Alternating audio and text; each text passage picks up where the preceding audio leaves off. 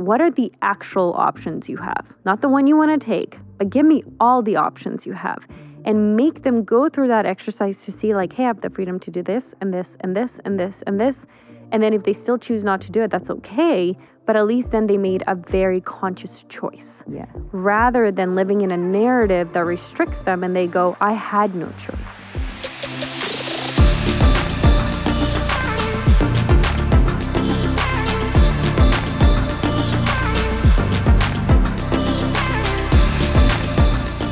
Hi guys, and welcome back to the Rachel J podcast. We're talking all things wellness and lifestyle to help you do life better.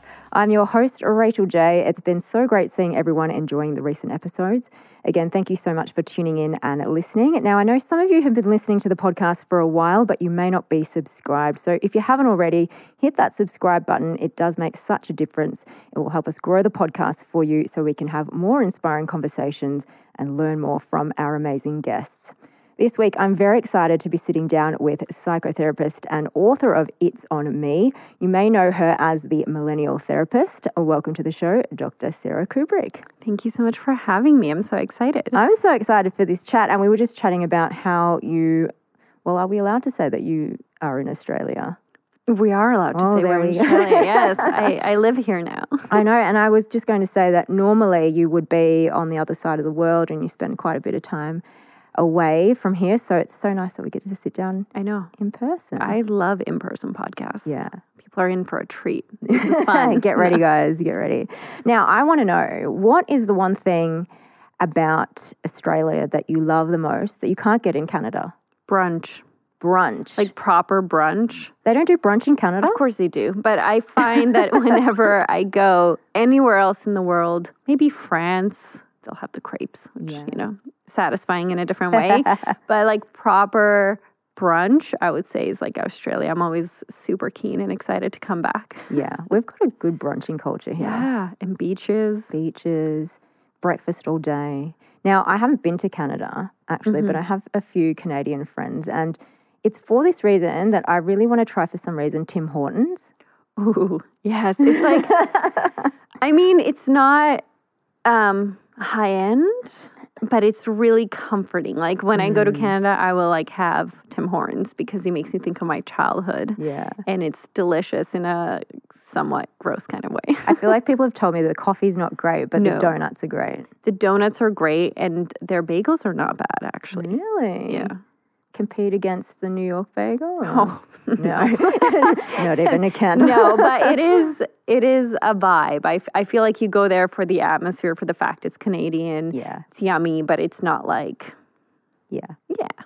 It's Canadian. It's Canadian. Yeah, nice. It's great. Well, I have to try that one day when I go over there. You should. Now, one of the things I love about you is the topics that you talk about, because I feel like these conversations are so needed, and you've been through quite the journey yourself. And so I'm interested to know, what were the experiences that you've had in your life that have impacted you the most and led you to the work that you do? Oh, geez. Easy question first. Great. Yeah. So I think my work is very closely tied to my life experiences. Probably the most formative and my earliest life experience would be living through wars, 2 of them by the age of 9, and then immigrating to Canada. So I was born in Bosnia. I lived there. And then after the war, during the war, we moved to Serbia, and we were there. And then after the NATO bombings in 1999, we moved to Canada. So I think something like that, witnessing something like that is transformative. I think it kind of stole my childhood in a way, but it also got me to think about really existential things. So when I was like 13, I was reading the Russian authors, the Russian greats, like Dostoevsky and Tolstoy, and my friends were not. And so I think that kind of sparked this interest of like, what is human nature? Why do we suffer? How can we possibly treat each other this way? I think I got to see more the dark part of society, or not just society, but humanity really early on. And so what fueled my curiosity was trying to figure out, what does it mean to actually be human? And then eventually that evolved into a deep desire to help, But initially, it really came from just wanting to understand, because I think as a child, you're just so confused as to how can something like that happen? How can it happen to you? Watching your family struggle, not being able to help. I think all of these things kind of led me to where I am today. So I would say that was like the biggest and the most formative that way. And then in my early 20s, and this is something we bonded over before we start recording, I had my very first panic attack. Yes. And I was flying from LA to Vancouver, and I was going back. I was on like a girls' trip with my sister. We did it once a year. We had so much fun. And what that experience allowed me was to put my life on pause, which I think we all sometimes want and crave. And when I got on the flight to go home, I think in my head, it was like an unpause. And right before we took off, I just had this sensation that I was going to die, and something felt incredibly wrong with my body. I was sweating. My heartbeat was out of this world. And I had no idea what was happening. Everything was spinning. I was dizzy. And I remember just being like, I need to get off the flight. The flight attendants were like, sit down. I was like, absolutely not. So I did get off the flight. And then I sat there at the gate and started to go into paralysis. Wow. So I started first losing the ability to move my arms. And then eventually kind of crept up, and I couldn't talk because my jaw was completely locked. And my sister was just kind of watching that, called the paramedics, they came. And that was a really powerful moment for me, not because I had my first panic attack, but because I thought I was dying. And I think I realized in that moment that I was going to die without having lived. Mm-hmm. And that snapped me out of like the sleepwalking, the autopilot, the not taking responsibility for my life. Yeah. Oh my goodness. I mean, you didn't tell me that part. Yeah. Just before you record. I had to keep something for the podcast. No. My goodness. I feel like I can relate so strongly to the questioning even from when you were younger. And I feel like not everybody even has those thoughts when they're that young. Yeah. Right? Of stepping out of themselves and looking at the world and going, why is this happening? And why are people the way that they are? And oftentimes people take things at face value and just, okay, that's just how it is. But even just you describing your panic attack experience and that almost being a trigger for deeper questioning, I guess. Absolutely. Of what was going on inside you too, right? Absolutely. And I think you have this moment where you go, is this all life boils down to? Me dying at a terminal in LA? Do you know what I mean? It's like, wow, all of that for this? Like, is this really how this ends? And I think, I had a pretty intense moment right before the panic attack as well that I just kind of brushed off. I just don't want to bore you to death. But I feel like there were many moments where my body was trying to communicate and my emotions were trying to communicate like, hey, something's a little off. And the one thing I'm in awe of when it comes to humanity is our ability to suppress and ignore and deny. It is powerful. Mm-hmm. And I did that for so long that I actually think I needed the panic attack to shake me awake. Because I think if he didn't, I would have just kept on, quote unquote, living my life in a really unfulfilling and meaningless sort of way. Yeah, and I think a lot of people do. And they have those moments, but continue to suppress and live life. Now, you talk about how we're often performing and observing life rather than actually living it. So is that to say that we're all wearing a mask? If you haven't got that awareness of like what you just described there, of having that moment of questioning how we're living our lives, is it that we are conditioned to wear a mask? Is that a societal thing? Is it a cultural thing? Because majority of people do. Mm-hmm. I definitely think that's a huge part of it. I also think sometimes we don't know who we are, so we allow others to tell us. And I think when you are not rooted or grounded or haven't been taught about authenticity, I think it's so easy to just do what is expected of you. So yes, it's a mask, but it's also just meeting pressures and expectations and wanting to belong and wanting to get patted on the back. And I think for me, that was the interesting part about the panic attack. And when it came, if you looked at my life objectively, you'd be like, this girl's killing it. Yeah. Like there was nothing about it. The society would be like, we're really worried about Sara. Like someone should check in on her. It was like, no, this is, some people would use me as an example of like, this is how you should be living your early 20s. And people would be like, you should be so happy and so proud of yourself. So the mask I was wearing was just the life that was imposed on me. And because everyone was like, you must be so happy, I was like, yeah, I should be happy. And so I think how society structures itself, it doesn't even let us really reflect if that's what we want. It's telling us this is what you want, and then it's telling us once we achieve it, now you should enjoy it. It's not like, hey, do you like it? Is this aligning with you? And so I think a lot of us are just doing our best, and it boils down to performing and being who we think we need to be rather than who we really are. And sometimes we also do it, and I have a section in the book where I'm like, sometimes we do it because we're a bit lazy. And I say that really lovingly, but the work it takes to figure out who you are and live a truly authentic life is so hard that sometimes we understand that's a path we could take and we go, I'm good. Yeah. And you know what? I get it. Life is so hard. Adding that on for some people just seems impossible. But sometimes we just choose to keep the mask on because we don't want to deal with the vulnerability and the stress of taking it off. Yeah. I mean, it probably requires a lot of courage as well. So much courage. To go into those places within yourself. But also then, if you discover that what you actually truly desire isn't what society or culture or whatever would like to see you do, it kind of forces you into a place of being, like you said, we all want to fit in, and that's probably, one of our human needs is to find belonging, right? It's not a bad need. Yeah. And so maybe the fear of that as well, of not, what if who I really am doesn't really fit in? For sure. And I remember being like, I have no idea who I am, but I'm going to take this mask off. And I think that was really hard because I didn't know what I was presenting. I was still figuring it out. So I sometimes wonder what that looked like from the outside, where it's like, this girl has just cut out everything that was in her life and she has no idea what she's doing.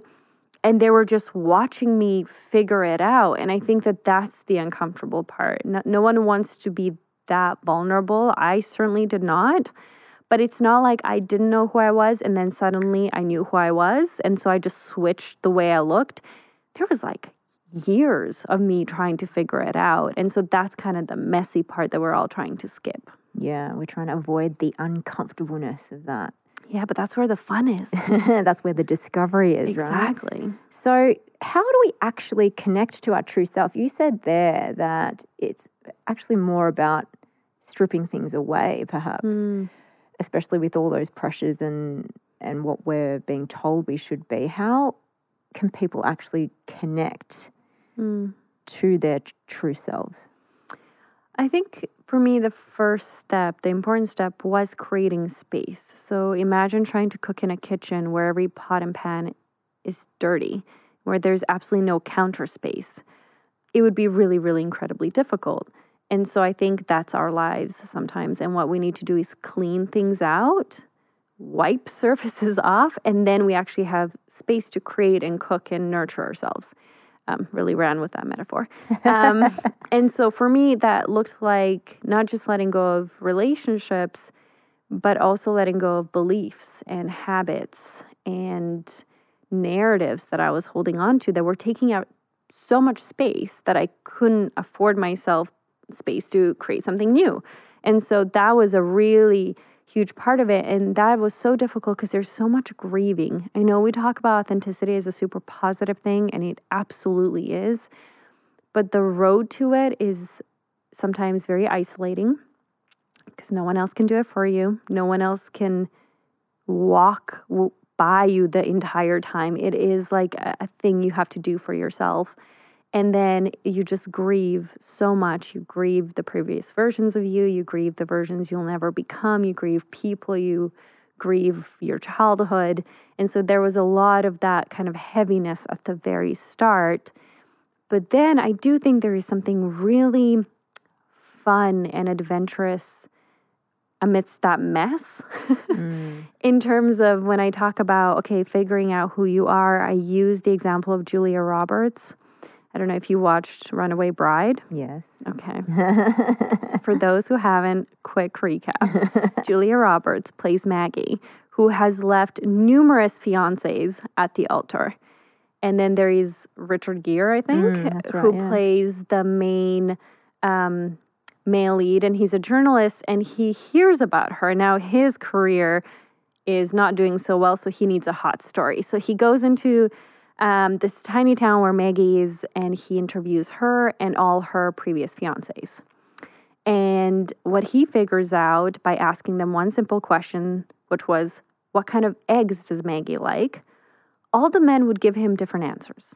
And what he figured out was Maggie would just pretend to like all these eggs because her partner liked it. And it was just easier that way.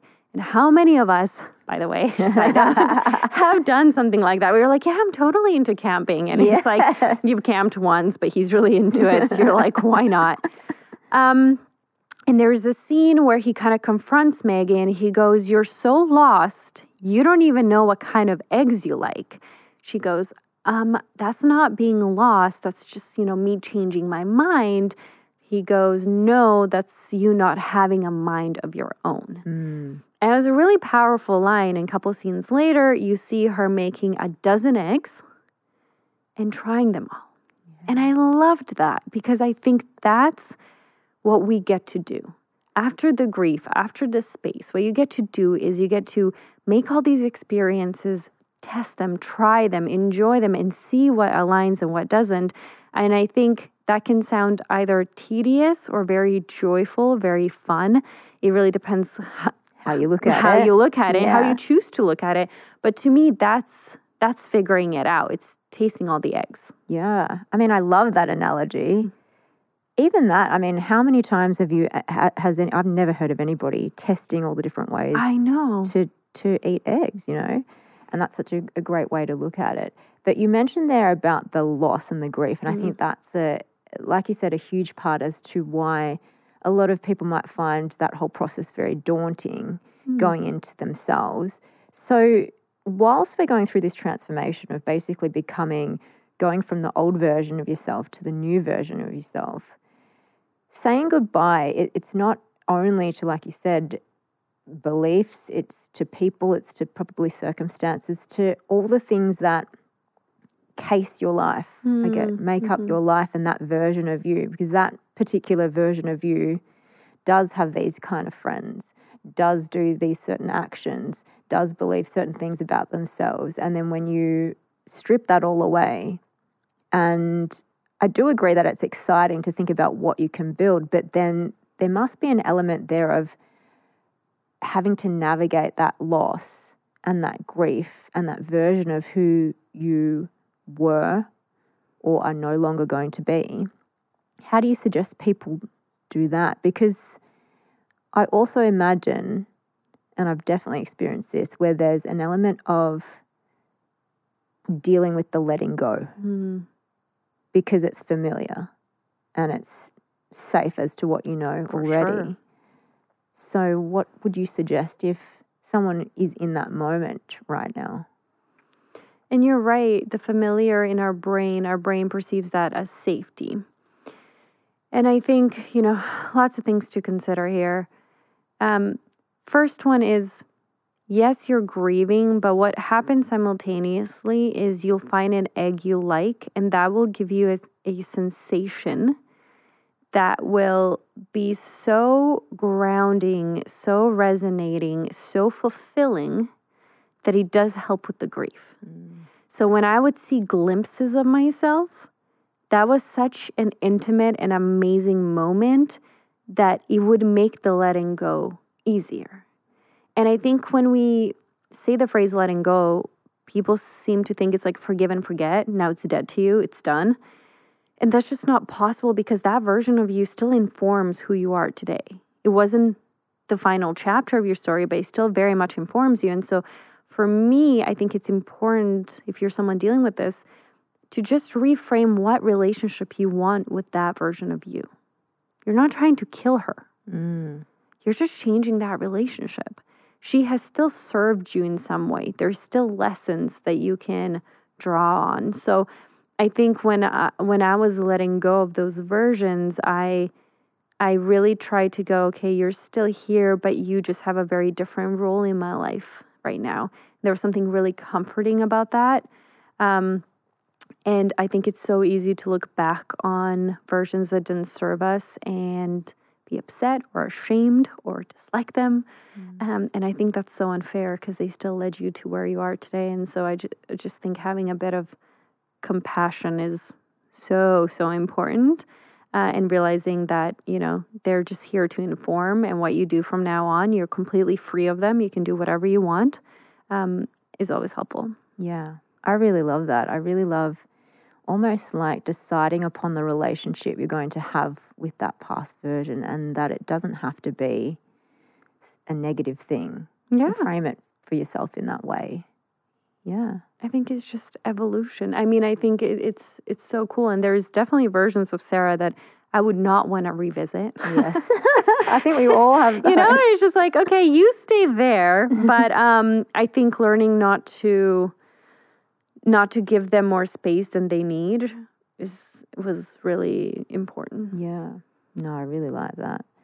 Now, in your work, you also have a bit of a central theme around hard truths and taking personal responsibility. And I do feel like in the world we live in, I do wonder how much of the truth people really want to hear and are also willing to accept. So why do you think it's so hard for people to hear the hard truths? I think because when you hear the hard truths, what it boils down to, it's asking you to change.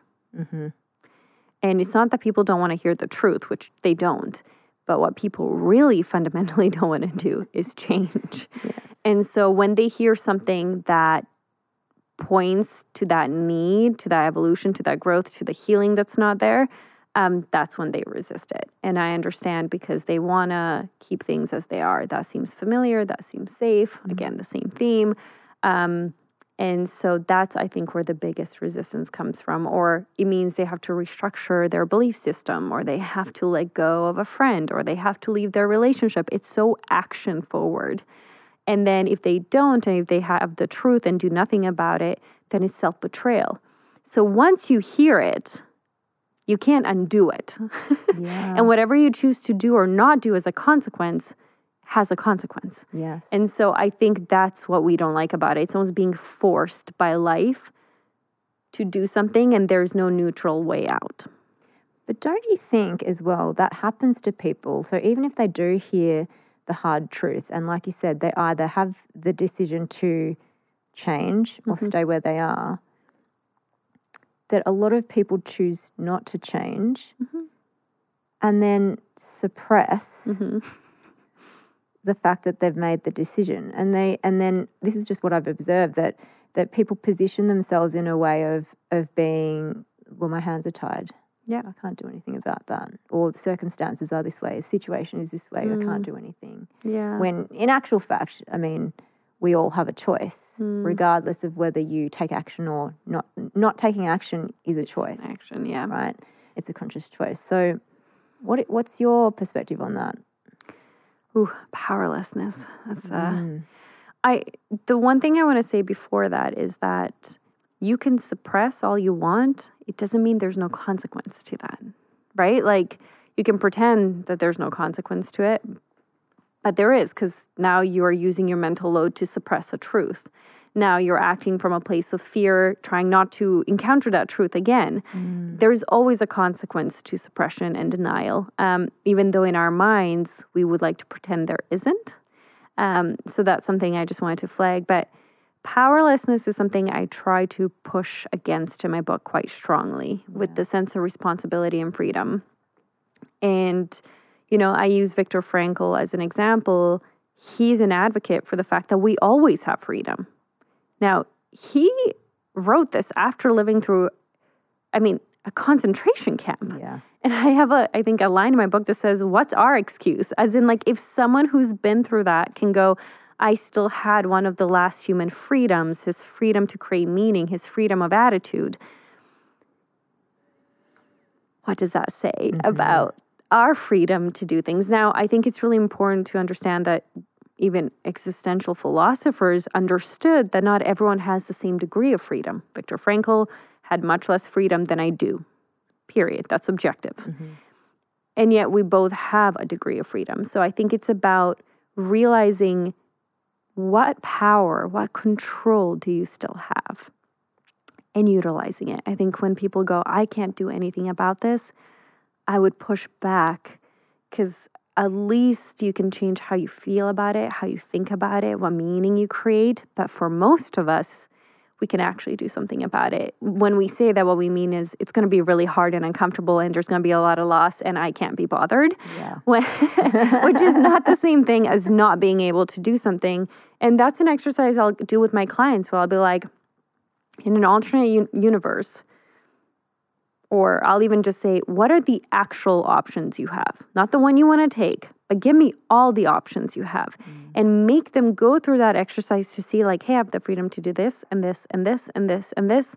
And then if they still choose not to do it, that's okay. But at least then they made a very conscious choice. Yes. Rather than living in a narrative that restricts them and they go, I had no choice. That's not a very empowered way to live your life. And then life happens to you rather than you happening to life. And so I'm always about identifying the freedom and the responsibility and trying to get rid of the narrative of, like, I'm a victim in my own life, not because you might not actually be a victim in certain contexts and circumstances, but because you deserve a life that's much bigger than that. Yeah. Yes. And I'm a huge advocate for accepting personal responsibility, which is a thing that you talk a lot about. And also just going back to the book, Viktor Frankl's Man's Search for Meaning, which is an amazing book. It really does give you perspective on your life, because you're right. What excuse do we have if he's gone through all of that? But, in my observations as well, I feel like it seems very difficult for people to take responsibility sometimes. And even, I guess it's also comes down to the individual's sense of awareness of what that responsibility is. And for example, if it's in a relationship or something like that, to accept their part in either a relationship or a situation, it seems easier. It's easier to blame an external circumstance or someone else.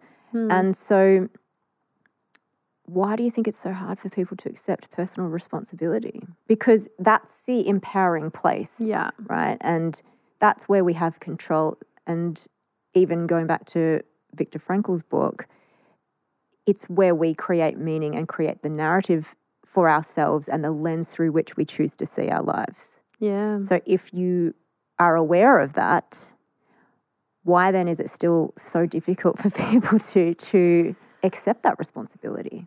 I think because we confuse responsibility and blame. People don't know the difference of just accountability versus shaming. And so a lot of people will take on the mistake as if it was a character flaw, as if it was something that's wrong with them. And it quickly turns from maybe guilt into shame, or from accountability to blame or character assassination. And I think we just haven't really been taught as society that there's like a healthy way to take responsibility. And I think, my title is It's on Me, and that's either going to land or it's not going to land. Yeah. And that really depends on your relationship to your sense of responsibility. I find responsibility as one of the most empowering concepts. It is what set me free. It what helped me live the life I have right now. It's great. Does it mean it's always comfortable? No. Does it mean that it's like sometimes I'm like, damn it, I really screwed up? Yes, it does. Does that feel good? No. But the consequences are so positive. It's a life that I want. And I think if your relationship with responsibility was being blamed and then punished, or then isolated, or then humiliated, or whatever it is, that's what you're trying to avoid. So then you're going to avoid responsibility. And we're not good when people take responsibility. Sometimes I'm like, yeah, I made a mistake, and we'll either label them as that for a really long time and never let them forget. So then why would people want to take responsibility? Or we'll dismiss their apology, which then makes them feel like, maybe I shouldn't have taken the responsibility. So I think also how we, as a community and as a society, treat each other when we do or don't take responsibility plays into this narrative and discomfort that we each have with it. But no one likes to be wrong. Yeah. No one likes the consequences of being wrong or making a mistake. So I get it, but I think the sooner people evaluate and investigate their relationship to responsibility, or even learn, I would love to ask people, how do you define it? Give me an example of a time you took responsibility and it went well. Give me an example of when you took responsibility and went poorly. And just trying to get you really curious of what your relationship is to that word and to that kind of concept. It's such a great point. I've never thought of it like that in a kind of broader context outside of just you taking responsibility. It's also the response of what is coming back at you when you do that. Because obviously, you're right, if in the past you have done that and it's been met with a negative response, you might think, well, that didn't go so well. What was the, what was the point of that? You're like, thank you, next. Yeah, I will not exactly. be doing that. I don't know if I want to be all aware and, responsible and yeah. Now, one thing that I've observed in my own life and with people in my life is that often people are unaware of their own wounds and their patterns of behavior, and they can tend to project their pain onto other people. But also at the same time, like we were talking about earlier, that they will continue to take that victim stance in their lives. And so to them, it seems like everybody else is doing something to them, like you mentioned, and it's not an empowered place. And, of course, I think we can all be like this in certain contexts in our lives. Well, not me. I'm so, no. I'm so Take evolved. responsibility all the time. All the time, no. But not, I find it very hard to watch in other people. And it's the sense of seeing somebody suffer in their own pain that is really difficult to see. And not to say that I've never done it myself, because I know that I probably have. But when it's somebody in your life that you care about, there's not really much that you can do for them when they're in that place, because they're in their own suffering, they're in their own pain. So in terms of navigating pain and suffering, how can people start to identify that within themselves when they are actually in pain? And because it's not so obvious sometimes. And the pain I'm talking about is more, like I said, childhood wounds, unhealed traumas. Those things are unconscious a lot of the time unless you're consciously looking at them, and then tend to play out in your life. So how can we start to really become more aware of those and become more conscious of them? Yeah, I think a great thing to look for are patterns. Patterns rarely lie. And if you're having the same arguments, if your relationships are ending the same way, if you're finding yourself super excited about things and then dropping them, if you're constantly saying yes when you want to say no, these are incredibly telling, and they are coming from somewhere. And for a lot of us, they are coming from our wounds. So I think patterns are a huge one. And the second one, which was something that happened to me, was, I don't know if you've ever done something and then been like, what? Why did I do that? Why did I do that? Or just being like, I don't know who just did that. And it can be something super cringy, or it can be something super embarrassing, or it can be something really serious. You're like, what was I thinking? Because you cannot even recognize the person that just did that an hour ago. And I think that's a huge one where there's a disconnect and something other than you was driving it. So who was the driver? Yeah. And that can be a really good place to go, okay, what is my wound? What is the issue that's unfolding that's subconsciously my drive without me realizing it? And for me, it was self-loss. For others, it's childhood trauma. It's a bunch of things. But I think that's a really good way to notice it is like discrepancies in behaviors or feeling like you're fragmented, you don't really get it, what's happening, and then also just patterns. Yeah, I like that a lot. What I find with patterns, this is what I do personally, and I talk about this a lot, is journaling. And I've been a writer I've written in a journal since I was like 14. Amazing. And so when you write, and you just let it out on the page, what you can notice is your patterns of behavior. Because even if you are not really across if I read back to journals from when I was younger, the characters are kind of, yes, I kind of remember them, but it's more, how am I feeling about that when something like this happens? And then you can read back pages and pages of different things and events that happen in your life where you might notice then, when this happens, I do this. When Themes. Yeah. And I've found that that's been such a great way to identify my patterns of behavior, and particularly when it comes to challenging things that happen in your life, because we all sort of have default responses, right, that are almost unconsciously programmed until we become conscious of them. And so I love that you brought up patterns, because that's one of the ways I feel like I've been able to really delve into what do I do when things aren't going well, or when there's pain, or when there's heartbreak, I love that you brought up journaling, because yes.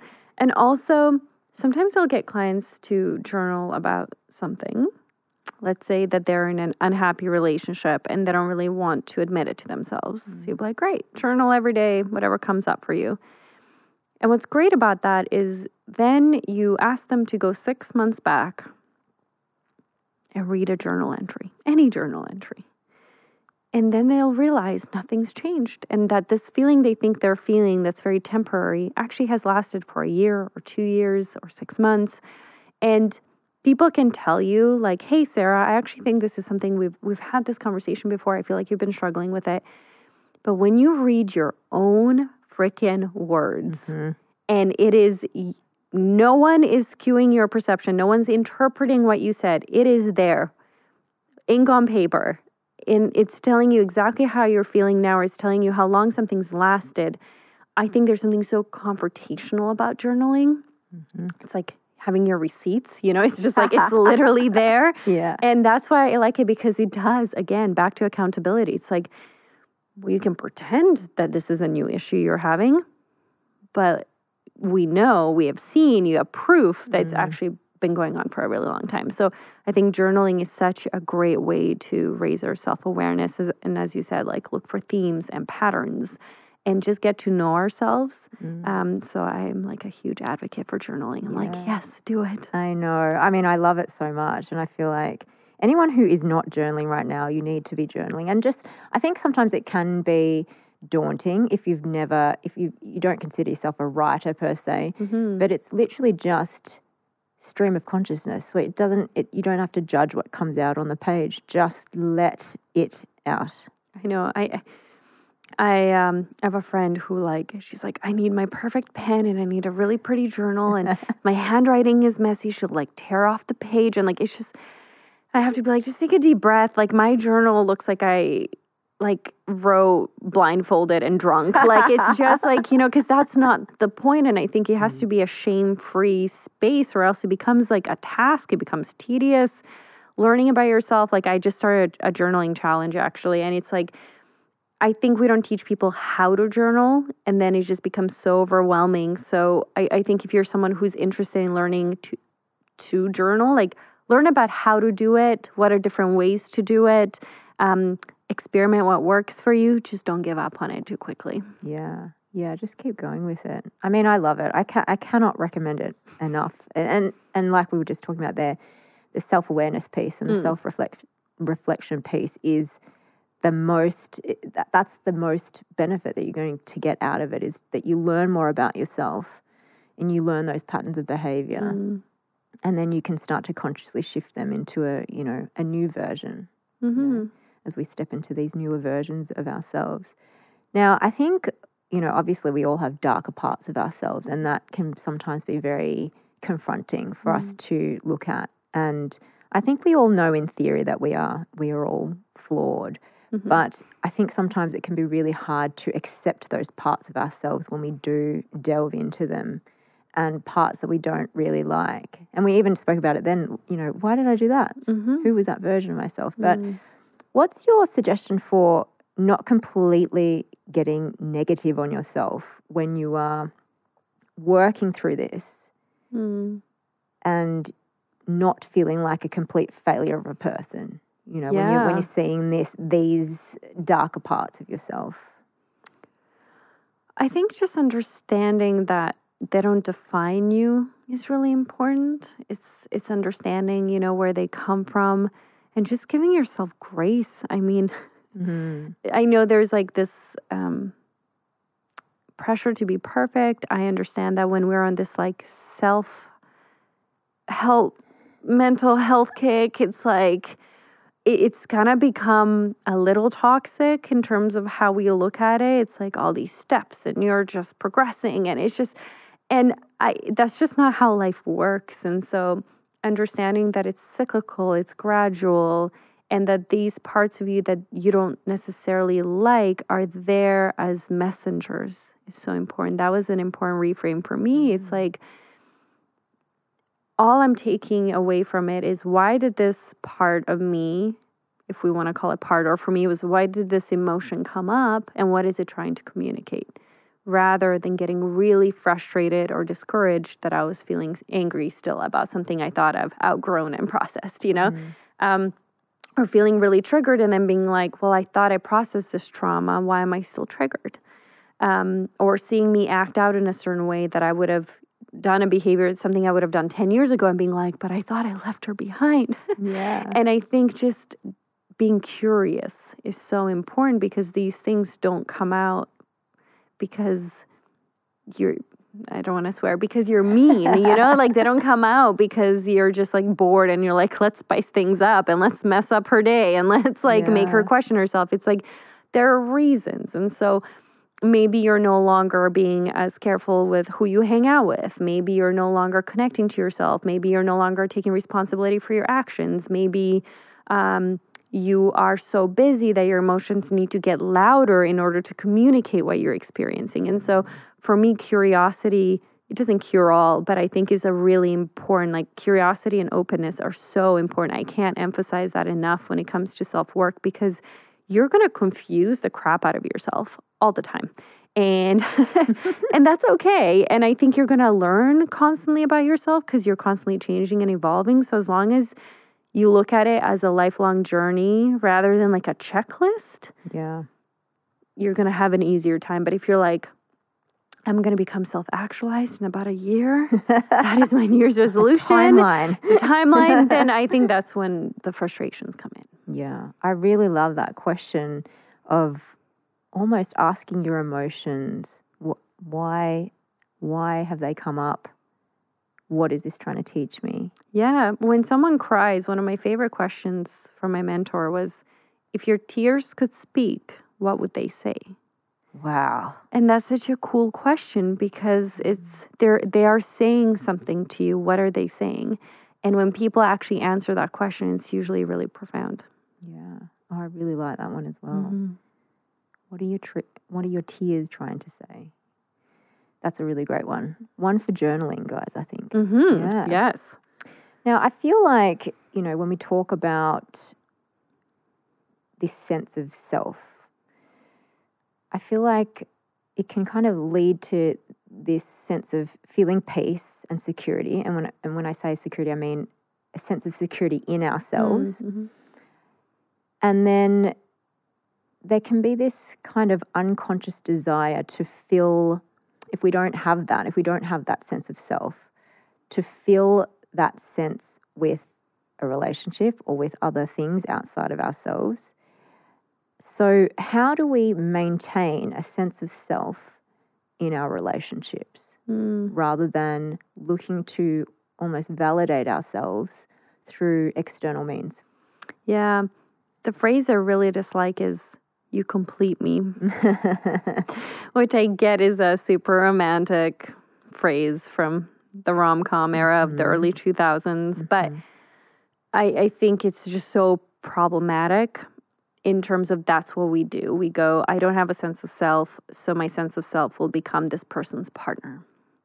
And I think that we need to be really cautious when we do something like that. The answer to your question is twofold. One is we need to be careful who we get into a relationship with. Does this person give us enough space? Are they imposing a different sense of self on us? Or are they celebrating and witnessing and being curious about the person you're becoming? So that's a huge one. I don't think the other person's completely irrelevant in this equation. And the second, I think it is difficult to enter a relationship without knowing who you are. And then try to, I don't even know, you're not really protecting anything because it doesn't exist. I always say, if you're in a relationship with someone without knowing who you are, who's that person in a relationship with? I don't, like, that would be so confusing for them as well. Yeah. So if you want successful relationships, healthy relationships, I always say try, and it's not like you fully know who you are, check, but try to have grounding, inner knowing, inner intimacy. And then make sure that you value it as much as you value your relationship with the other person. Because your relationship with yourself is still a relationship. So if you ignore the calls, if you make fun of yourself, if you choose the other person over you, if you do all the things that would be unacceptable in any other kind of relationship, then you're going to lose the relationship you have with you. So my thing is always make sure you honor your relationship with yourself as much as you honor it with the other person, if not more. I love that. I love that. We need to place that as of highest importance, really, because who you are, who you bring to the relationship, again, it's that taking that personal responsibility, right, of being the best version of yourself that you can to enter into a relationship. And not to say that you have to be perfect, but to have a good sense of and grounding in who you are. Absolutely. Yeah, I really love that. And that's the best way to find a right partner too. Yeah. Because how do you find a partner that aligns if you don't know what aligns? So chances of finding someone who's really compatible heightens once you figure yourself out. Yeah, I really like that. So I've got the final 3 questions for you, Sara. Okay. So what drives you? Meaning. I think that's what drives me. And sometimes that scares me. But I think I am very driven by things that give me meaning. And often that's in form of service and connection. And so if I don't find something meaningful, you often won't see me do it. And I become a completely different version of myself that's like lazy, uninspired, whatever. And that's usually, now I learned that that's a cue that this doesn't align and it's not meaningful. And if it feels that hard, probably isn't something I should be doing. Yeah. No, I like that. I've never heard that answer, actually, meaning. I really like that. The next one is, if you knew what you know now, how would you have lived your life differently? I wouldn't. I mean, I think I need to reframe this question because no one ever says that they would live it differently. I mean, it also feels sad to wipe away or erase that version that didn't know. Yeah. But I would be a really mature 20-year-old. I mean, but I think for me, it's almost cooler to see what I would keep the same. And I think something that would be the same and what did remain the same, even though I flipped my life upside down, was my desire to be a psychotherapist. It's like a consistent thread from age 9 to my 30s. And so that's pretty cool. Yeah, that's Doesn't answer your awesome. question, but No, there you go. but you know what? I've realized that I do ask that question, and because of the type of guests that I have on this show, no one believes in regret. No one believes in. Often people have the frame of everything that I've been through, regardless of whether it's been quote unquote positive or negative, has brought me to the place where I am now, and I've learnt all the lessons along the way. So, like you, no one would really change anything. Yeah. And my final question for you is, what is the biggest lesson you have learnt in your life so far? Who you become will be your greatest achievement. I don't think anything else truly, I mean, it matters in terms of meaning, but I think when you look at success and when you look at things you think are going to make you happy and then you achieve them and then you go, meh, is this what it was? You know, everyone's had that. It's like post-graduation blues. I don't know if that's a real thing. Or like after your honeymoon or like New Year's Eve. It's this hope that when we achieve this thing, our life will change or we'll feel differently about ourselves or the world will give us something we want from it.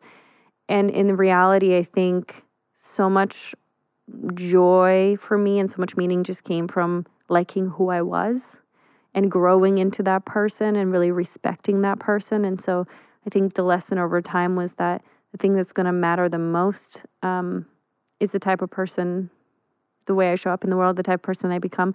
Then also my relationships. I think maybe this is like an older person thing, but the older you get, I feel like you really start to be like, it does boil down to those relationships. It's like you can have all the things in the world, but if you don't have someone to celebrate things with, to cry with, to connect with, none of it really matters. At least that was like a big lesson for me last year of like, I just realized how much I value connections. And so those are my lessons. Yeah, I love that. Well, thank you so much. I mean, I feel like we could literally be here for hours. I know, it's great. And I would love to. Let's do it over coffee one day. Amazing. But thank you so much for being on the show. Thank you so much for having me and for asking such fun questions. Oh, good. I'm glad. Now, where can people find you and all your amazing work and the book? It's on Me, which is Sarah's book. So the book, It's on Me, you can find anywhere books are sold. It's also being translated to 16 languages at this time, so hopefully worldwide. I'm most active on Instagram. My handle is millennial.therapist. And then I do have 2 newsletters on Substack. Amazing. Which are really fun in case you want a bit more than Instagram and a bit less than my book. And they're weekly and they're more existential. And so if you kind of like those types of topics and want to get a bit deeper, that's kind of it. Oh, and I started a journaling challenge, which I wasn't going to promote, but tonight is going to be the first time I give a first round of questions. Oh, I love this so much. So if you're someone who wants to journal and needs some inspiration, some tips, and some questions, check out my Substack. It'll be there. Oh, amazing. And you know what? Also, the quality of your answers is dependent on the quality of your questions. Ooh, I know. No pressure. They're like, Sarah, these are terrible. I'm like, I know, it was my fault. It's coming from a psychotherapist, so you know. I will try my best. Yeah. That's my promise, I will try my best.